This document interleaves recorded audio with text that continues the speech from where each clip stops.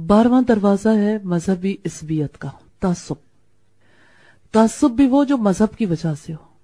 आपने कभी महसूस किया है कि हमारी सोसाइटी कितने फिरकों में बटी हुई है? ये इतने फिरकों, इतने टुकड़ों में कैसे बट गई? और ये फिरका बंदी, ये तासुब इंसान को क्या देता है?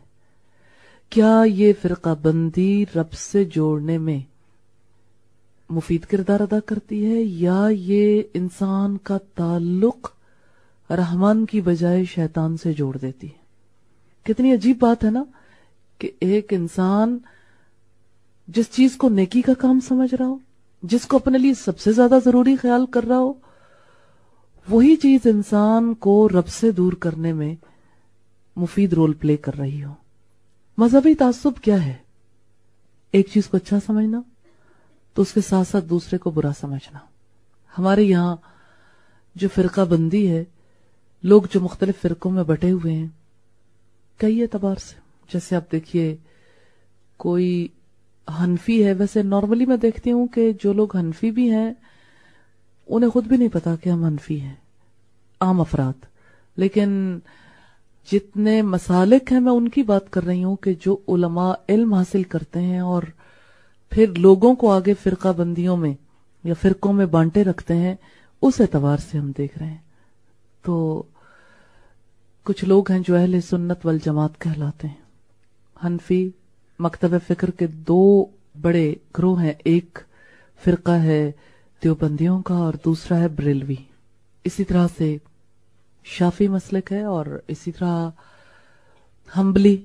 हमारे यहाँ हम्बली मसलक नहीं है, लेकिन बहरहाल दुनिया में ये मसलक पाया जाता है। इसी तरह से मालिकी फिक्र से ताल्लुक रखने वाले अफराद, ये एक एंगल है। फिर इसी तरह से कुछ लोग हैं जो सहाबा कराम से नफरत करने वाले हैं। कुछ लोग हैं जो सहाबा कराम की मोहब्बत में जान देने को जन्नत तक पहुंचने का रास्ता समझते हैं। इसी तरह से अगर आप देखें तो मजीद भी फिरका बंदियां मौजूद हैं हमारे यहाँ। तो फिरका बंदी में क्या होता है? तासुब का दरवाजा जब खुलता है तो इंसान की सोचें किस नौइयत की होती हैं? तासुब की वजह से इंसान दूर किस चीज से होता है? इससे इंसान को क्या नुकसान पहुंचता है? मिसाल के तौर पर देखिए आपके जितने मुख्तलिफ फिरके हैं ना, इसके लिए जितने मदारस बने, आप उनके सिलेबस को देखें। 8 बरस या इससे कम जितने अरसे में भी जो इनकी बड़ी एजुकेशन है दिलाई जाती है, उसका सिलेबस देखिए। उस सिलेबस में क्या चीज है जो पढ़ाई जाती है? जानते हैं सबसे ज्यादा वक्त किस पर लगाया जाता है? फिक़ही इख्तिलाफात पर। जितने हमारे अइम्मा कराम थे, रोशन सितारे थे, वल्लाह वो मुत्तकी और परहेजगार लोग थे, उन्हें अपनी राय को वापस लेते हुए सही हदीस के मुकाबले में कभी तकब्बुर लाहक नहीं होता था। लेकिन जो उनकी तकलीद करने वाले हैं, मैं कभी कभी सोचती हूँ अगर वो अइम्मा कराम आज जिंदा होते और अपने तकलीद करने वालों को देखते तो यकीनन अपने आप को उनसे बरी जिम्मा करार देते कि इनका हमारे साथ कोई ताल्लुक नहीं। लेकिन तकलीद के किस मकाम तक आज सब लोग पहुंच चुके, खुद को दुरुस्त समझते हैं, दूसरे अफराद के साथ मिसबिहेव करते हैं। कहां तक? एक खातून मुझे कहती है मेरा बेटा मस्जिद में नमाज पढ़ने के लिए गया तो नमाज पढ़ते हुए, दोनों का फिरका मुख्तलिफ था, मस्जिद किसी और फिरके वालों की थी, पढ़ने वाला किसी और फिरके से ताल्लुक रखता था। अब जब मस्जिद में गया वो बच्चा, माँ ने कुरान सीखना शुरू किया, सलात के मकाम का पता चला, बाजमात नमाज की फजीलत का पता चला, तो बच्चे को मोहब्बत में मस्जिद भेजा। पहले बुरा भला कहा, गालियां दी मस्जिद के इमाम साहब ने, फिर अपने अहलकारों को बुलवाया, धक्के देकर बाहर निकाल दिया, फिर मस्जिद धोई गई। मुझे ये बताइए, ये सारे काम रहमान के हुक्म से हुए या शैतान आया था? पता लगता है ना। ऐसा क्यों होता है कि लाउड स्पीकर पर लड़ाइयां होती हैं? एक मस्जिद वाले एक ही स्ट्रीट के अंदर एक बात करते हैं, दूसरी मस्जिद से जवाब आता है। बीच वाले बेचारे परेशान होते हैं कि ये क्या धमाके हो रहे हैं, कुछ पता नहीं चलता कि क्या सिलसिला चल रहा है। اور آپ دیکھیں اس بنیاد پر لوگ اللہ کی کتاب سے دور ہو گئے کہ فلاں ہمارے مسلک کا ہے، فلاں ہمارے مسلک سے نہیں. جو قرآن پڑھانا چاہتا ہے اس سے پوچھتے ہیں آپ کس مسلک سے تعلق رکھتے ہیں؟ اگر جواب دیا جائے جی ہم مسلمان ہیں، نہیں، پہلے آپ یہ بتائیں آپ کا مسلک کیا ہے. جی اللہ تعالیٰ نے تو مسلک کا حکم نہیں دیا، ہوا سماکم المسلمین، اس نے تو تمہارا نام مسلمان رکھا، ہم مسلمان ہیں. نہیں، یہ کوئی بات نہیں ہے. پہلے آپ یہ بتائیں آپ پیروکار کس کے ہیں؟ ہم نے کہا محمد رسول اللہ کے. نہیں، یہ کوئی بات نہیں. آپ یہ بتائیں کہ آپ کس امام کے پیروکار. اگر جواب یہ دیا جائے کہ سارے ائمہ ہمارے لیے تو چمکتے ستاروں کی طرح ہیں، ان کی جو بات بھی اچھی ہوگی ہم تو ہر ایک سے قبول کریں گے، اور جو بہتر نہیں ہوگی وہ کسی کی بھی قبول نہیں کریں گے، جو بھی قرآن و سنت سے چیز ٹکراتی ہوگی اس کو نہیں قبول کریں گے. تو جواب آئے گا آپ ضرور وہابی ہیں، لہذا آپ کی بات ہم نہیں مان سکتے. تو جو اللہ کی کتاب کی دعوت دے تو کون ہے پیچھے؟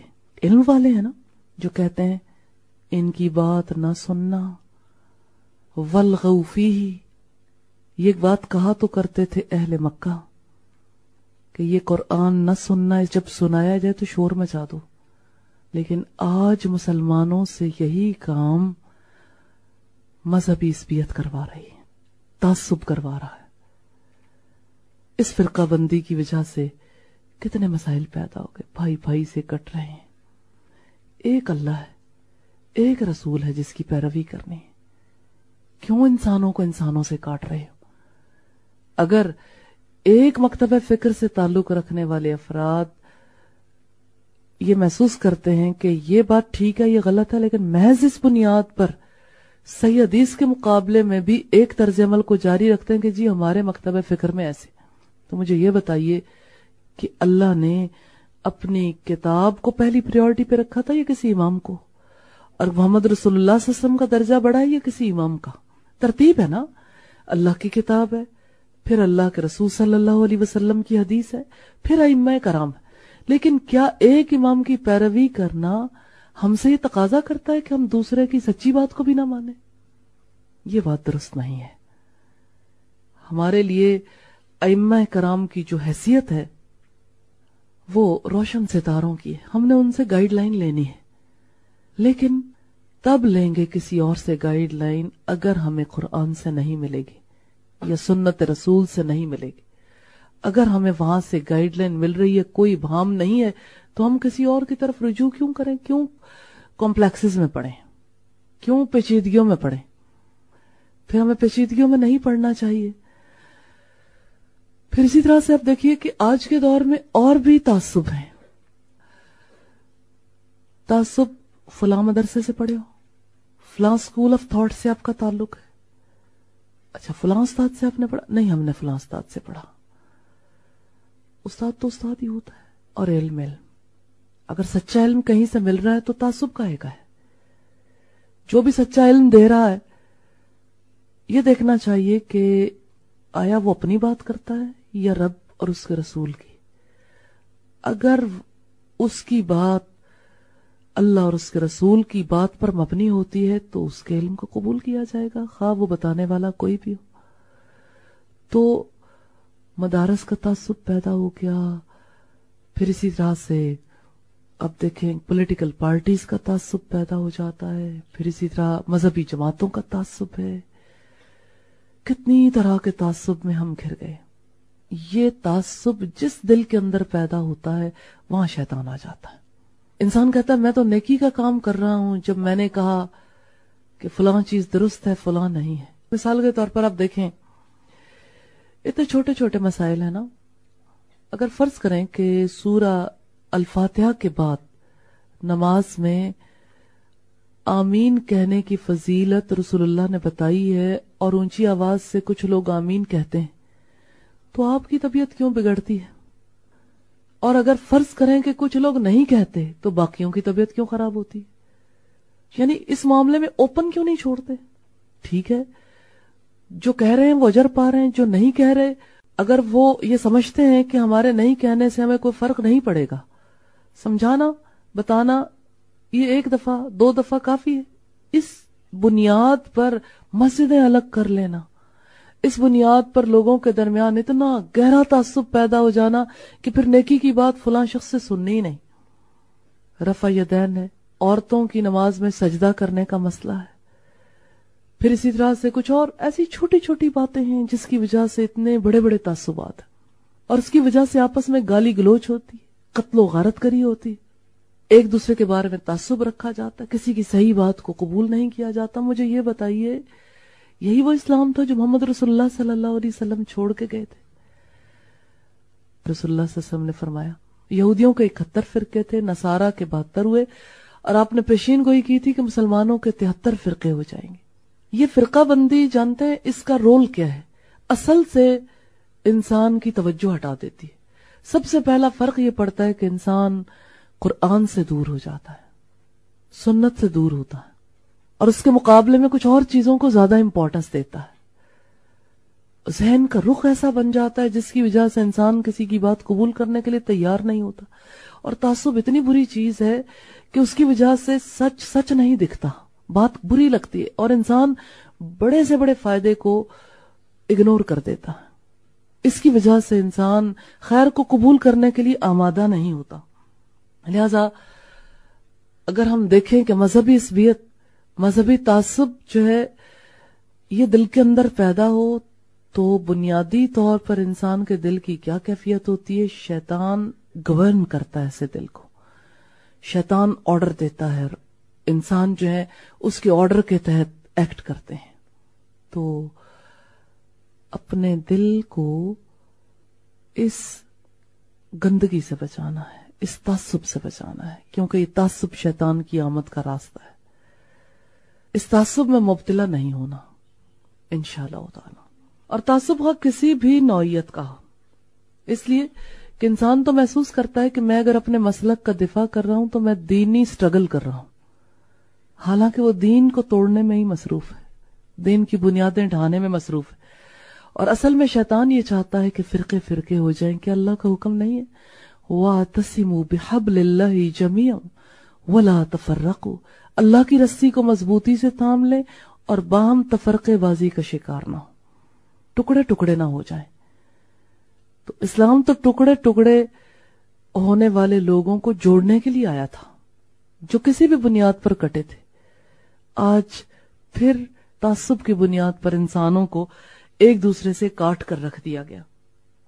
تو تعصب کی وجہ سے جو رویے انسان کے اندر در آتے ہیں، ایک انسان جھوٹ بولتا ہے، تعصب کی وجہ سے انسان گالی گلوچ کرتے ہیں، تعصب کی وجہ سے ذہن کا سانچہ ٹیڑھا ہو جاتا ہے، اس تعصب کی وجہ سے انسان بدگمانی میں مبتلا ہوتے ہیں، حسد کرتے ہیں، انتقام لیتے ہیں، قتل و غارت گری کرتے ہیں، اور انسان کا رشتہ رب سے کاٹ کر شیطان سے جوڑنے کی کوشش کرتے ہیں، کیونکہ اس تعصب تو سراسر شیطان کی سازش ہے. تو تعصب سے اپنے آپ کو بچانا ہے انشاءاللہ تعالی. حضرت حسن بصری نے شیطان کا یہ قول نقل کیا ہے کہ میں نے امت محمد صلی اللہ علیہ وسلم کے لیے نافرمانیوں کو بنا سنوار کر پیش کیا تو انہوں نے استغفار کے ذریعے سے میری کمر توڑ دی. یعنی نافرمانی کا راستہ انہوں نے اختیار نہیں کیا. اس کے بعد میں نے ایسے گناہ آراستہ کیے جن سے وہ استغفار نہیں کرتے. یہ گناہ خواہشات نفسانی ہے. شیطان نے یہ بات ضرور سچی کہی ہے کہ لوگوں کو ان امور میں پتہ ہی نہیں چلتا کہ ہم گناہ کر رہے ہیں، ہم غلطی کر رہے ہیں، اور اس طریقے سے استغفار کا موقع ہی نہیں بنتا، استغفار کرنے کا انسان سوچتا ہی نہیں. حضرت عبداللہ ابن مسعود کہتے ہیں کچھ لوگ اللہ کا ذکر کرنے میں مصروف تھے، شیطان نے انہیں ذکر سے روکنے کی کوشش کی، کامیاب نہیں ہوا. پھر شیطان نے ایک اور کام کیا، کچھ قریب بیٹھے لوگوں کو آپس میں تو تکار کرنے پہ مجبور کیا، اور ہوا یہ کہ وہ آپس میں لڑ پڑے. تو ذکر کرنے والوں کے حلقے سے کچھ لوگ اٹھے اور ان کے درمیان صلح صفائی کرانے کی کوشش کی، اور شیطان کامیاب ہو گیا. اصل میں شیطان وہ جھگڑا ڈالنا نہیں چاہتا تھا، اس کا آبجیکٹو ان لوگوں کو آپس میں لڑوانا نہیں تھا، ذکر کرنے والوں کو، اللہ کے ساتھ جڑنے والوں کو اٹھانا تھا کہ آپس میں جڑ کے نہ بیٹھے. لہذا اس کے لیے اس نے دوسروں کو آپس میں الجھا دیا، جس کی وجہ سے وہ نیکی کا بڑا کام جو ہے وہ ختم ہو گیا. تو یوں شیطان جو ہے وہ انسان کے لیے جال تیار کرتا ہے.